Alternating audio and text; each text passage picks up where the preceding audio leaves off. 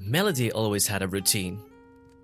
Wake up at 6 a.m. to the morning sun, ready to work the chores today. She does the laundry, washing the dishes, fetching the groceries, making breakfast for the kids. It's normal for young Johnny to leave for school early and his little sister Bella to follow him soon after. It's been like that for years and years. And Melody doesn't mind. Melody takes care of the things around the house, not a care in the world about what's happening around her. In her spare time, she would help the fields right nearby.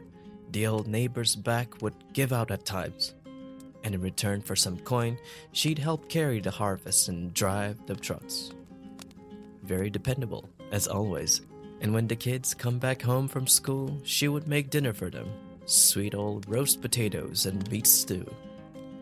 It's Johnny's favorite, and also mine. Bella prefers more greens. I want veggies, she'd always say.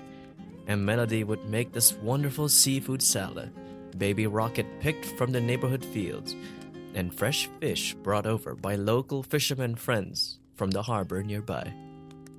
They'd make the rounds, and she'd get the best ones. Johnny would fight with Bella over the food sometimes, always complaining about how the veggies are creeping into the good meaty stuff. It gets lively in the house when Melody has to take care of these two kids bickering all the time. Until they get tired and drift off to sleep.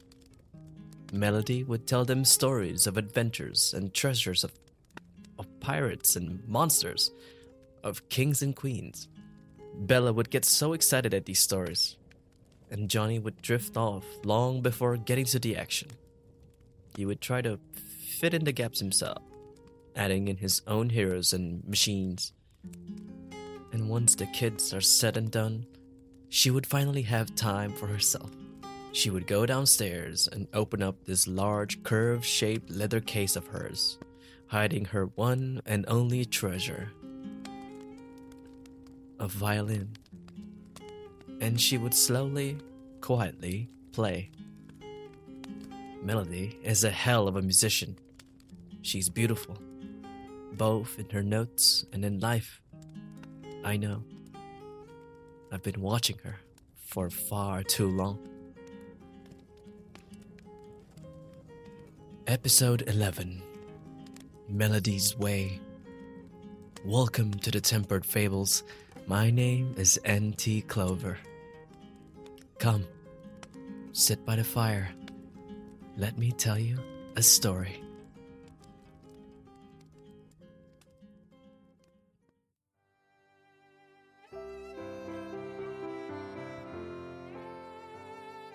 The notes at midnight are a bliss for dear Melody. She's barely 30, and she can't catch a break from the world except when she picks up that violin. She would play at midday, too, after setting up the laundry to the summer breeze while the kids are out playing in the forest nearby. The notes come to life. I'm there to listen. Of course I am. What else is there to do at this time of the day? A free performance every time? Sure. The performances became longer when the kids grew up and left the house. Johnny went to be a sailor, joining the Navy and fighting to save the world. Or that's how he put it. Bella would try her luck as a singer. She fell in love with music the first time she listened to her mother's violin. But Melody wouldn't let her touch it. The next available instrument in the house was her voice. So she trained, and now she's going to live in the city to find success. So far, they seem to be doing fine. They left Melody alone though. It's alright, remember? She always had a routine. The years I observed her, she had always done the same. The songs were different each time. Songs from her past she gave up. She traded it to start a family. And she told me she never regretted it. That's what she says most of the time. Especially when I'm there in the yard sitting beside the white cloth. Listening to her, she would stop halfway. Remember this? This was my future. She would shout that out loud, and I'd always reply, but what about the kids? You said you wanted to see them grow. It's always going to be the kids. I knew it's going to be about the kids. Where are they now that no one's here except me? And she'd frantically point her violin bow up to the sky, waving it above her head like the wand of a wizard. Be careful with that. What if you drop it? And I know what I'm doing. We knew exactly what to say to each other. I start with startled worries, and she attacked with perfect quips. Always the sharp tongue she was. She still is, I mean. And the years came and went. Then there's that special day, November 22nd. It's probably my favorite day of the year.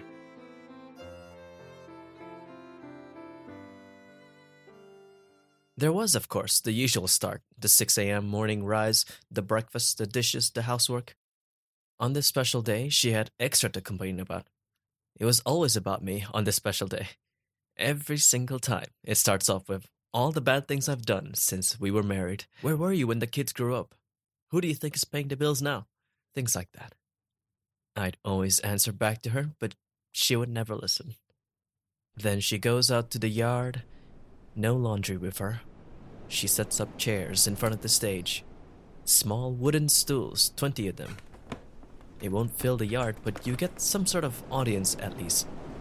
The only living thing accompanying her was the wind, and the violin at her side. On this day, November 22nd, she would play the most beautiful song. It was a song that she made. There was no music sheet to look at, and there was no orchestra in the background, just her and her violin. But Melody, aged 40 by now, performing this on November the 2nd, every passing year since then, would never have known about the true audience listening to her tune.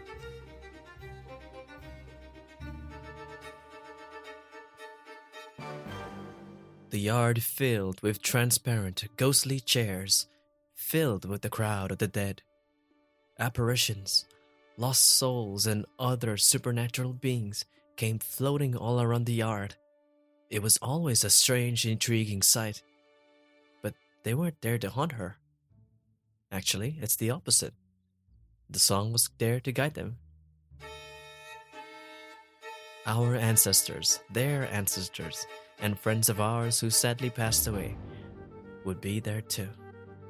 They wanted to see life again and had waited every single year for her song. They would always come for her.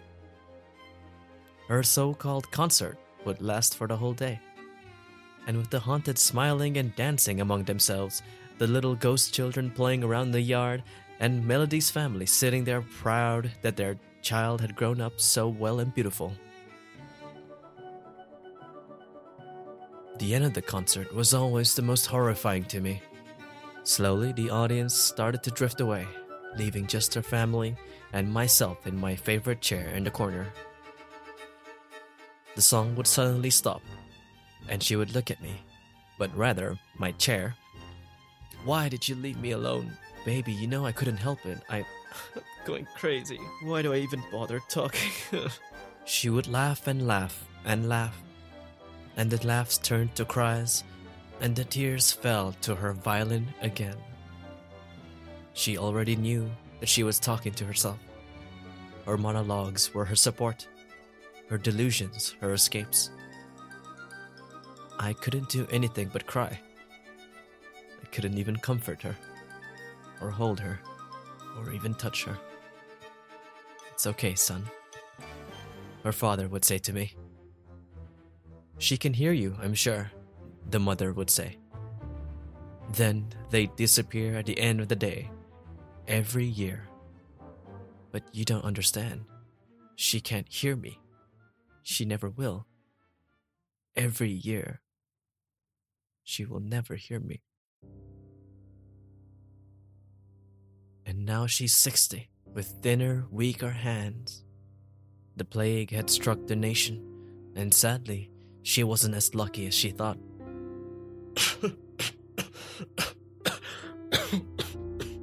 She couldn't finish the song. Her hands kept trembling, the bow missing notes, and the violin crying. Finally, she does as well. Melody broke down into a heap with her violin at her side, wailing to an invisible audience. Her crying echoed through the dead, and they stopped playing in their tracks. Soon, the haunts turned into shouts for support. Ancestors, ghosts, apparitions alike banded together to give her words of encouragement. "You can do it," they would say. "You can finish the song." I approached her, albeit in vain. Even if she couldn't feel my touch, maybe, just maybe, she met my eyes for the first time. It's like she could see me. My love. It had been over 30 years. My hand was finally on her shoulder. "My dear Melody, we could hear your song this whole time." She smiled back. "Can see you." The plague had caught her. It was her time. As my hand slowly phased through her shoulder, she started to look out to the rest of the yard. She could see them. The crowd of fans, the followers, the ancestors. They were shouting in joy, cheers from all directions. She replied with grateful tears. Slowly, she became one of us. She took my hand and her violin, her only other treasure, and joined us. Her family could finally see her, talk to her, love her as they always had. And we're off on our merry way. My dear Melody is home. Our goal is to calm the living and guide the passing. Her violin and my cello. We'll sing the tunes in the background, watching over Johnny and Bella as they cross the seas and fight their own battles, all of their own adventures. Our notes were made to bridge both sides, all through her song, with a name we all agreed on. Melody's Way.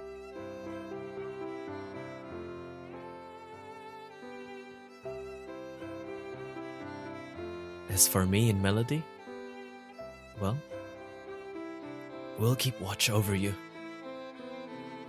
For now, we'll be on our merry way.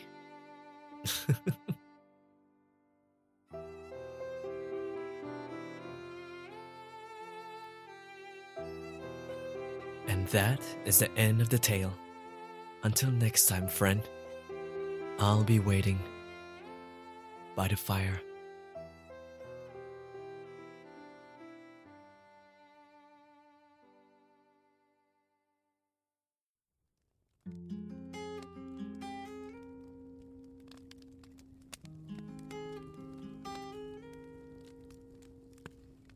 Hey guys, thanks for listening. This time is about Melody, a woman who can play the violin really well, and the dead. Well, ancestors. Now, in terms of inspiration, I think you can take a good guess as to where it comes from. I recently watched Coco, the Disney movie. The Disney movie. Well, the Disney and Pixar movie. And it was an amazing and beautiful movie. Mainly about the Day of the Dead and remembering those who had passed. So, making that connection between the movie and the Day of the Dead and something else as well was what triggered the story in the first place. It felt interesting to see how it was, Day of the Dead. It looked like a party to remember the ones who passed, and it's like poetic in its own way. To have a day dedicated to that is something I highly respect. It's a bit like Veterans Day in Europe to commemorate those who were in World War II, World War I, and stuff like that. We don't really have that much of a similar day in Malaysia, so that's a point of, cultural interest, a little cultural fun fact for you. So we don't really have a Veterans Day here, and we don't really do that minute of silence thing, so it's interesting. Another thing that I connected this inspiration with was that I had a high school classmate called Melody, who actually became a singer. I don't know if she plays violin, but yeah, I'm sure she's doing well now. I haven't talked to her in ages. Because of her, I found out that it was alright to name a girl Melody. And it seemed very fitting when I was trying to find a name for this main character in the story. The thought of that, my classmate with Coco in the movie, and Day of the Dead made this story, and gave birth to it.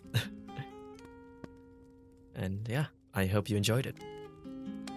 I like dealing with remembering, or the act of memory for those who had passed, because people react differently depending on the loss of family members and friends and stuff. To be able to persevere despite the loss of someone very dear to you is a quality in a person that I highly appreciate and respect. And it's something that we should always strive for, regardless of how bad the situation is or how close that person is. I hope to only learn to become like that.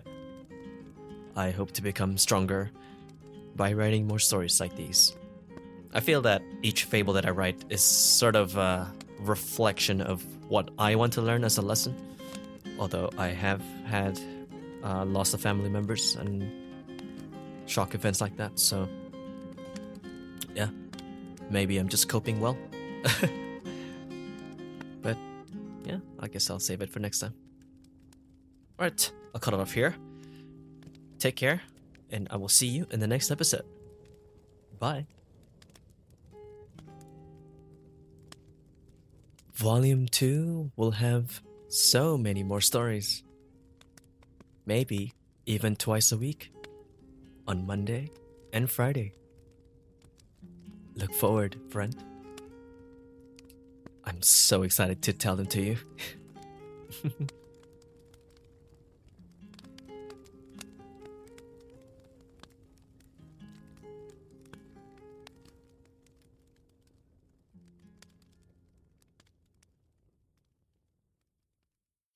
If you'd like to check out the latest information on Tempered Fables, do check out temperedfables.com.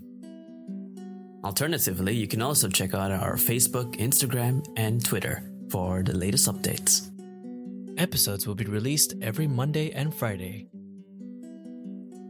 This podcast is produced, hosted, and narrated by Norman T. Cella. On one hand, he's a freelance writer and speaker, and on the other hand, he does voices for characters, commercials, and other real-world things. For more info on him, do check out normancella.com. Sound effects are obtained from zapsplat.com.